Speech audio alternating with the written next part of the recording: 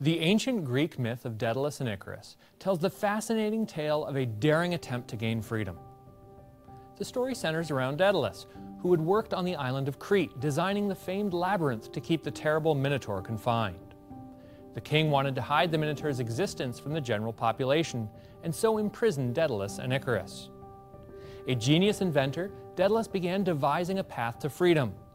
He gathered feathers from passing birds and, sticking them together, fashioned two sets of wings, one for himself and one for his son Icarus. The moment to escape arrived, but before taking flight, Daedalus gave Icarus a stern warning not to fly too low near the water, nor too high in the sun.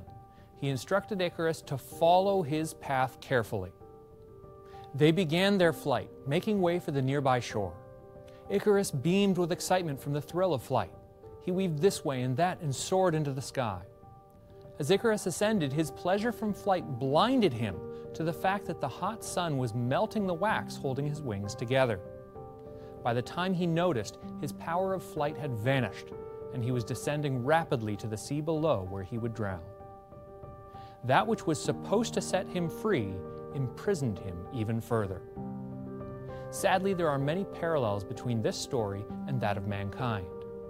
How many inventions, movements, and peace treaties have come along which have promised to set us free, yet the end result is the opposite? To put it another way, in terms of solving the world's most basic problems, how often does it feel as though we take 3 steps forward only to fall 5 more back? What is holding the world back from achieving lasting peace and prosperity, from ending pain, suffering, poverty, and disease? There is a root cause which results in negative consequences. It is the same factor which led Icarus to ignore his father and soar to his heart's delight. It has resulted in our world being a world held captive.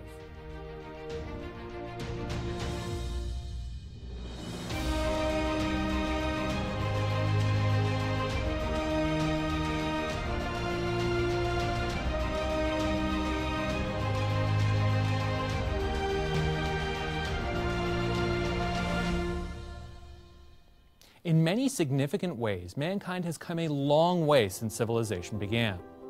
We've explored much of the Earth's surface, expanded our travels to space, putting a man on the moon, and sent objects hurtling to the outer reaches of our solar system. We've traversed the oceans, eradicated diseases such as smallpox, established methods of communicating with people on the opposite side of the Earth instantaneously, and have mapped the human genome. Mankind has solved problems that we did not even know existed generations ago. While many of our innovations have been hailed as having the potential for long-term productive change to human society, there has always been a cost. Please don't get me wrong, I'm not here to tell you how wonderful life was in the Stone Age and how we ought to go back to the way things once were. Some of mankind's greatest achievements have had the same awe-inspiring potential as the wings created by the mythical Daedalus. It is important to remember that most achievements are tools. They provide opportunity, but the real challenge comes into play when implementing and controlling the long-term effects. All too often, when misapplied, results in many flying too close to the sun and being irrevocably damaged. The mythical wings given to Icarus were not the problem. They were a tool which, if applied appropriately, could have had tremendous benefit. But that tool became the end result unto itself. Flight was not used to achieve freedom, but for the self-indulgence of thrill-seeking. Rules were broken, and consequences were realized. Throughout the program, we'll be offering an exciting new resource, a DVD titled A World Gone Mad. This DVD gives an uncompromising look at the challenges facing mankind during this age and how our own nature has played a pivotal role in the madness we see around us. Have a pen and paper or your cell phone ready so you can call or order this important DVD online. Today's program is titled A World Held Captive. Mankind's achievements have not imprisoned us. However, there is a central theme in the story of Icarus, one that is at the very heart and essence of humanity that has prevented mankind from eradicating many scourges which have plagued us for millennia. Our own shortcomings and weaknesses have imprisoned mankind. Poverty, war, personal conflict, and corruption are as old as civilization itself. There has been no shortage of proposed solutions. some which even seemed promising for a time and attained some level of success. However, greed, hatred, lust, and pride have been present throughout the history of man and have caused even the greatest achievements to have despicable side effects. They have become, it seems, a part of our nature. The realization of this fact comes with two possible outcomes. We can allow our nature to control us, to deceive us into thinking we can control what will ultimately harm us and those around us, or we can recognize that we need a source greater than ourselves to set limits on what should and should not be done. Throughout man's history, we have tried to take this task upon ourselves, and we have been left trying to escape the consequences of our actions. Consider technology as a whole. It would be impossible to argue the tremendous benefits it has brought us. Historically, technological advancement has always come at the price of more devastating methods of warfare. Consider this note on the relationship with technology and warfare from the Foreign Policy Research Institute. Military technology often seems to be the dark side of innovation, the Mr. Hyde roaming the back alleys of civilization for opportunities to work his worst on society. Countless inventors and innovators, Alfred Nobel to Robert Boyle, thought of weapons positively. They believed that they could banish the scourge of war or at least restrain its excesses if they could only invent the ultimate weapon, the instrument so horrible that no one would dare use it. While the wars of recent decades have been fought with enough of a power imbalance to render the worst of our weaponry unnecessary, would anyone doubt that the next war would have the potential to set back any advances technology has brought?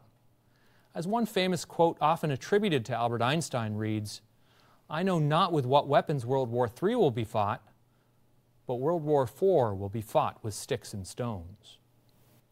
We live in an information age. Never before has so much knowledge been at the fingertips of so many.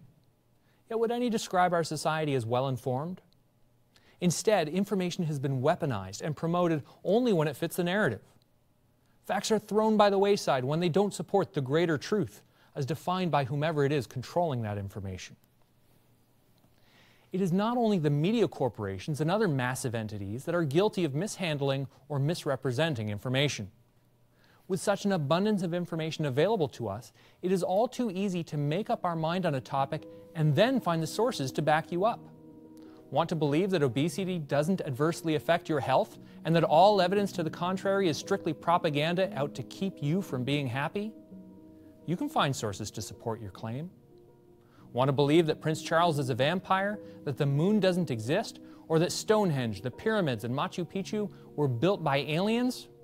You can find all the supposed evidence you need to assert your claim. Of course, those are outrageous ideas. But what about when you come across a decision that actually has an impact on your life, and one for which the correct answer isn't immediately clear? There can be so much information on every side that it can be impossible to find anything. And all too often we wind up gravitating towards a decision that we intuitively thought was the correct one to begin with. Even with the best of intentions, we are restricted by our own ability to find the right answers. If we could narrow down all of the possible options and identify the right path, there's no telling what mankind could accomplish. If we could create without worrying that those innovations would be used for more efficient tools of warfare, what advancements could we realize? Why is it that with each step forward, man is faced with unintended consequences? How does this relate to our inability to handle the current state of information overload? When we come back, we'll look at a single decision that has been repeated countless times through history. It's one that I would imagine everyone watching has made at one point or another. I know I have. It's a decision that has consequences. Those consequences explain all that is wrong with the world around us. Order your free copy of A World Gone Mad to see just what the results of this decision look like. Welcome back to Tomorrow's World. I do hope you'll take us up on our offer and order your free copy of A World Gone Mad. The world truly does appear to have gone mad. Sadly, much of what we see is the end result of man's desire to seek freedom by casting off restraint. It is nothing new, but seems to be reaching a boiling point which will have unavoidable consequences. When Icarus felt himself ascending above the ground, with the wind on his face, he must have felt incredible. Having been imprisoned, this taste of freedom must have been a rush he had never before experienced. Unfortunately, the joys of flight caused his father's warning to fade away as he pressed higher and higher.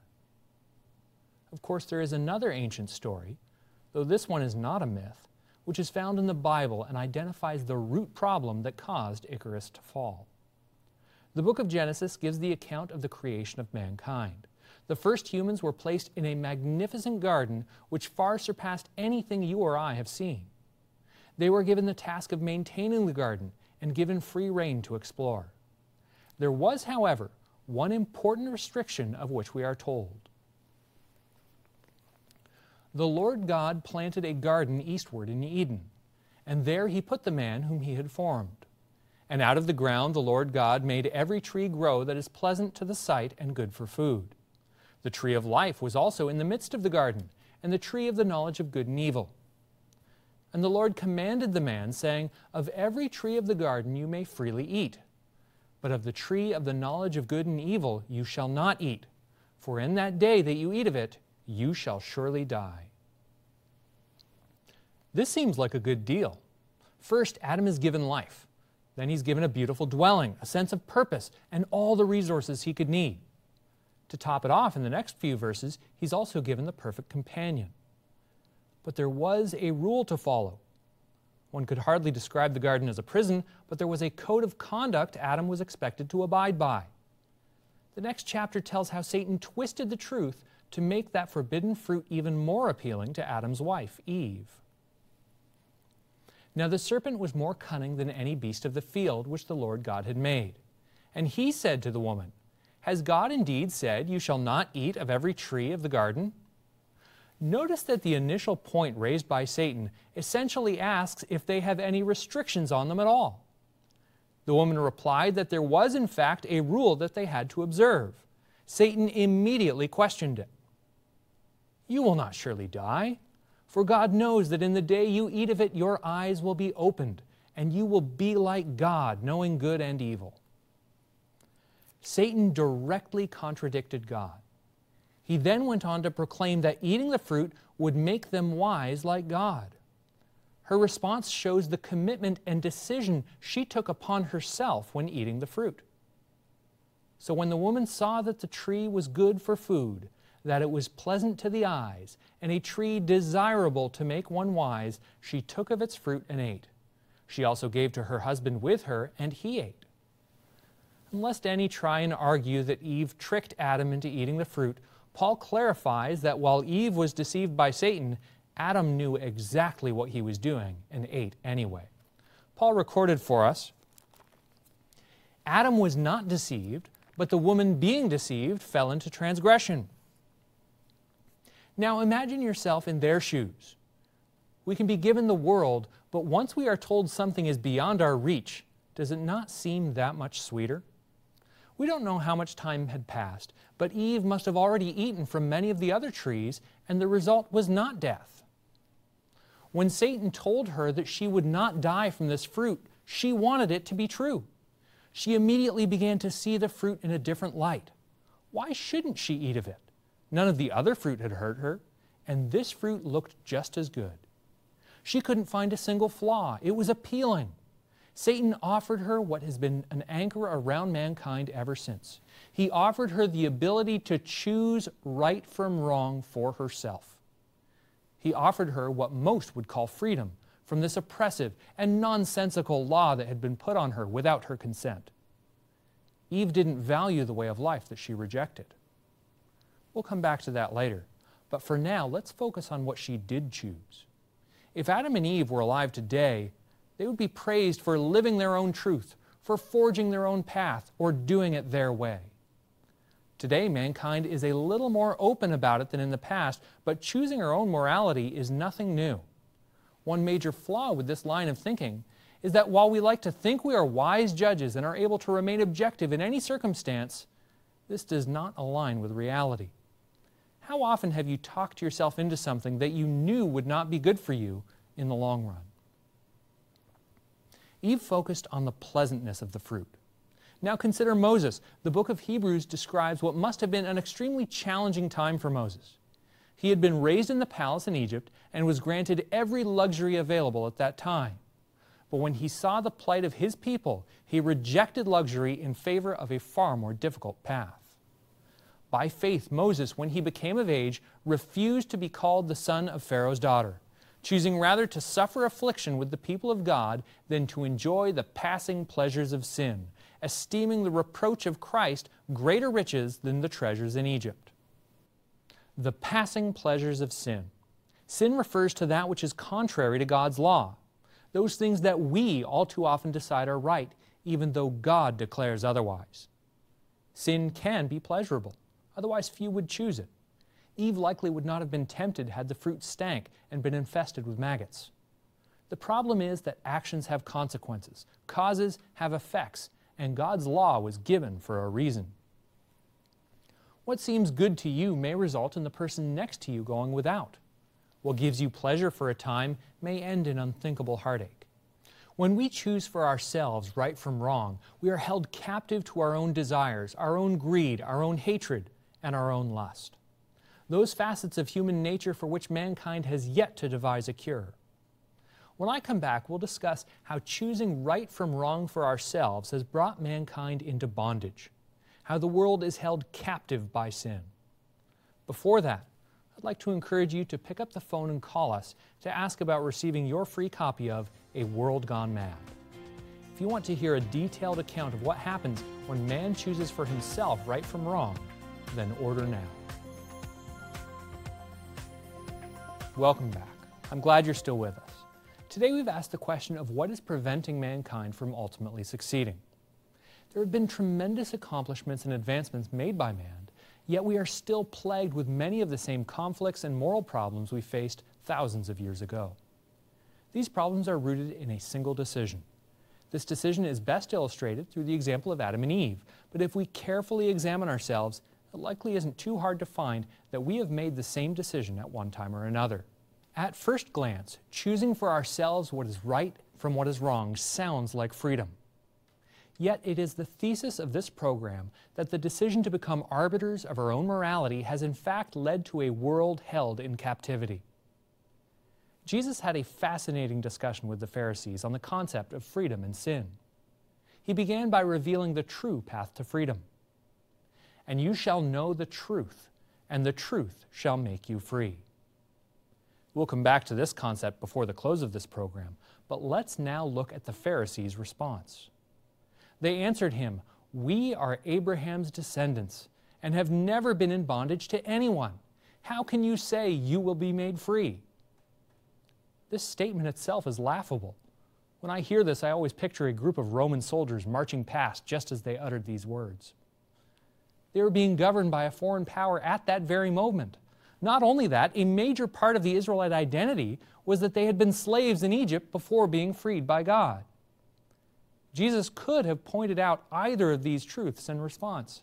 However, he chose to highlight the greater form of bondage with which they were afflicted. Jesus answered them, "Most assuredly, I say to you, whoever commits sin is a slave of sin." Paul explained in his epistle to the Romans that we are slaves to whatever decision-making mechanism we choose. Do you not know that to whom you present yourselves slaves to obey, you are that one's slaves whom you obey, whether of sin leading to death or of obedience leading to righteousness? Sin and addiction are two very interconnected concepts, and addiction provides a window into one way in which sin is equated with slavery. Picture someone in the grips of addiction. Does that look like freedom? It's true that they aren't letting anyone else tell them what to do, but it is also true that "I can stop anytime I want" is one of the most oft-repeated lies known to man. Moreover, even if we are not addicted to a particular sin, we are still subject to its consequences. When we choose to sin, we are making a decision which has repercussions that are not easily escaped. The Bible is clear that choosing the way of sin is ultimately choosing the way of death. This was the lie wrought by the serpent in the garden. Satan told Eve that choosing right from wrong for herself would not result in the penalty of sin. We sometimes read the text and, when we see that she was not immediately struck by lightning, conclude that Satan was right. He was not right. She did not drop dead that day, but her death was now a foregone conclusion. She had brought the death penalty upon herself, as Romans 6:23 confirms, for the wages of sin is death. The damage was not immediately apparent. Had she been struck by lightning, it is unlikely that Adam would have followed in her footsteps. Unfortunately, with sin, the repercussions are often delayed enough that by the time they are apparent, it is too late.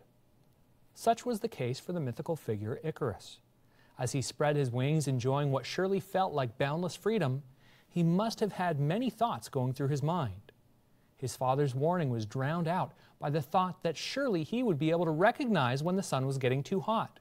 He would feel the wax begin to melt. He would sense when he was too close and then descend safely. His dad was being too conservative and was holding him back. He could soar just a little higher. He didn't even notice that there was a problem until it was too late, and it cost him his life. Far too often we do things we know we shouldn't because we tell ourselves the lie that we can always turn back when we need to, that we can recognize when something has gone too far, that we know and can decide for ourselves what is right and what is wrong. Had Icarus listened to his father, he could have enjoyed the gift of flight and ultimately would have landed on the shore securing his freedom. He chose for himself. He chose poorly. How does God's law provide freedom? How would His laws prevent the troubles that have plagued mankind for the entirety of our existence? The Ten Commandments can be summarized by two central points. Jesus explains this in Matthew 22. You shall love the Lord your God with all your heart, with all your soul, and with all your mind. That is the first and great commandment. And the second is like it. You shall love your neighbor as yourself. On these two commandments hang all the law and the prophets. Lest anyone try and argue that this was replacing the law given in the Old Testament, please realize that he was quoting from Deuteronomy and Leviticus. Greed, hatred, lust, and corruption have become part of man's nature. It is a nature that must be overcome. They are no less a part of our nature than was the desire to enjoy the newly given gift of flight for Icarus. He was instructed not to cave into that aspect of his nature. The challenge that God has put forth for mankind is to overcome our nature and put on His nature by developing His character and recognizing that He is the arbiter of right and wrong, not us. Ancient King Solomon recognized the disaster of trying to chart our own path. There is a way that seems right to a man, but its end is the way of death. This scripture is easy to accept on behalf of others. The challenge is to read it and realize that it is talking about you and me. We cannot trick ourselves into thinking that we are exceptions to this rule. Ultimately, this world lacks direction and leadership. It has rejected the law which leads to freedom. It has rejected the concept of law beyond everyone choosing their own law. The result is a world that is held captive, a world in which no achievement can remain untainted by those whose nature is to believe that they know what's best for everyone. Individually, all have sinned and brought the death penalty upon themselves, another aspect of bondage that we do not have the ability to get ourselves out of. The Bible tells of a time when righteous government will be restored, and the world will turn to seek its Creator. We will be freed, but there is a cost. A ransom must be paid in order to break the bondage of sin. Jesus spoke of how man ought to treat each other and revealed that His life would be the ransom needed for our freedom. Jesus called them to Himself and said, You know that the rulers of the Gentiles lord it over them, and those who are great exercise authority over them. Yet it shall not be so among you. But whoever desires to become great among you, let him be your servant. And whoever desires to be first among you, let him be your slave, just as the Son of Man did not come to be served, but to serve, and to give His life a ransom for many. The opportunity has come where you can be freed from the death penalty brought on by sin. You can escape the captivity which plagues the world. The ransom has already been paid. The question is how to respond. Icarus was given a majestic set of wings with which he could flee from captivity and reach freedom. However, at the first taste of freedom, he was overwhelmed by the lure of choosing his own way. The way to reach the shore was laid out before him. His father instructed him of the dangers and directed him to follow the path he would set. But Icarus decided that he knew better, that he could navigate the dangers of flight on his own. He didn't realize that he had flown too high until it was too late. Likewise, Adam and Eve were placed in a beautiful garden and given everything they could need. But when Eve looked at the fruit, she couldn't understand why God would keep her from tasting something that looked so good. There is freedom in recognizing that we do not always know what is best. Daedalus knew how best to use the wings because he was the one that created them. Perhaps if mankind has a creator, he knows better than us how life should be lived. The reward he promises if we follow his path is not a brief feeling of freedom that subsides when the novelty wears off or when the repercussions hit. His reward is true freedom, if you are willing to pursue it. Today's offer shows the result of choosing right and wrong for ourselves. It illustrates a world held captive. Call and request your free copy of this eye-opening resource.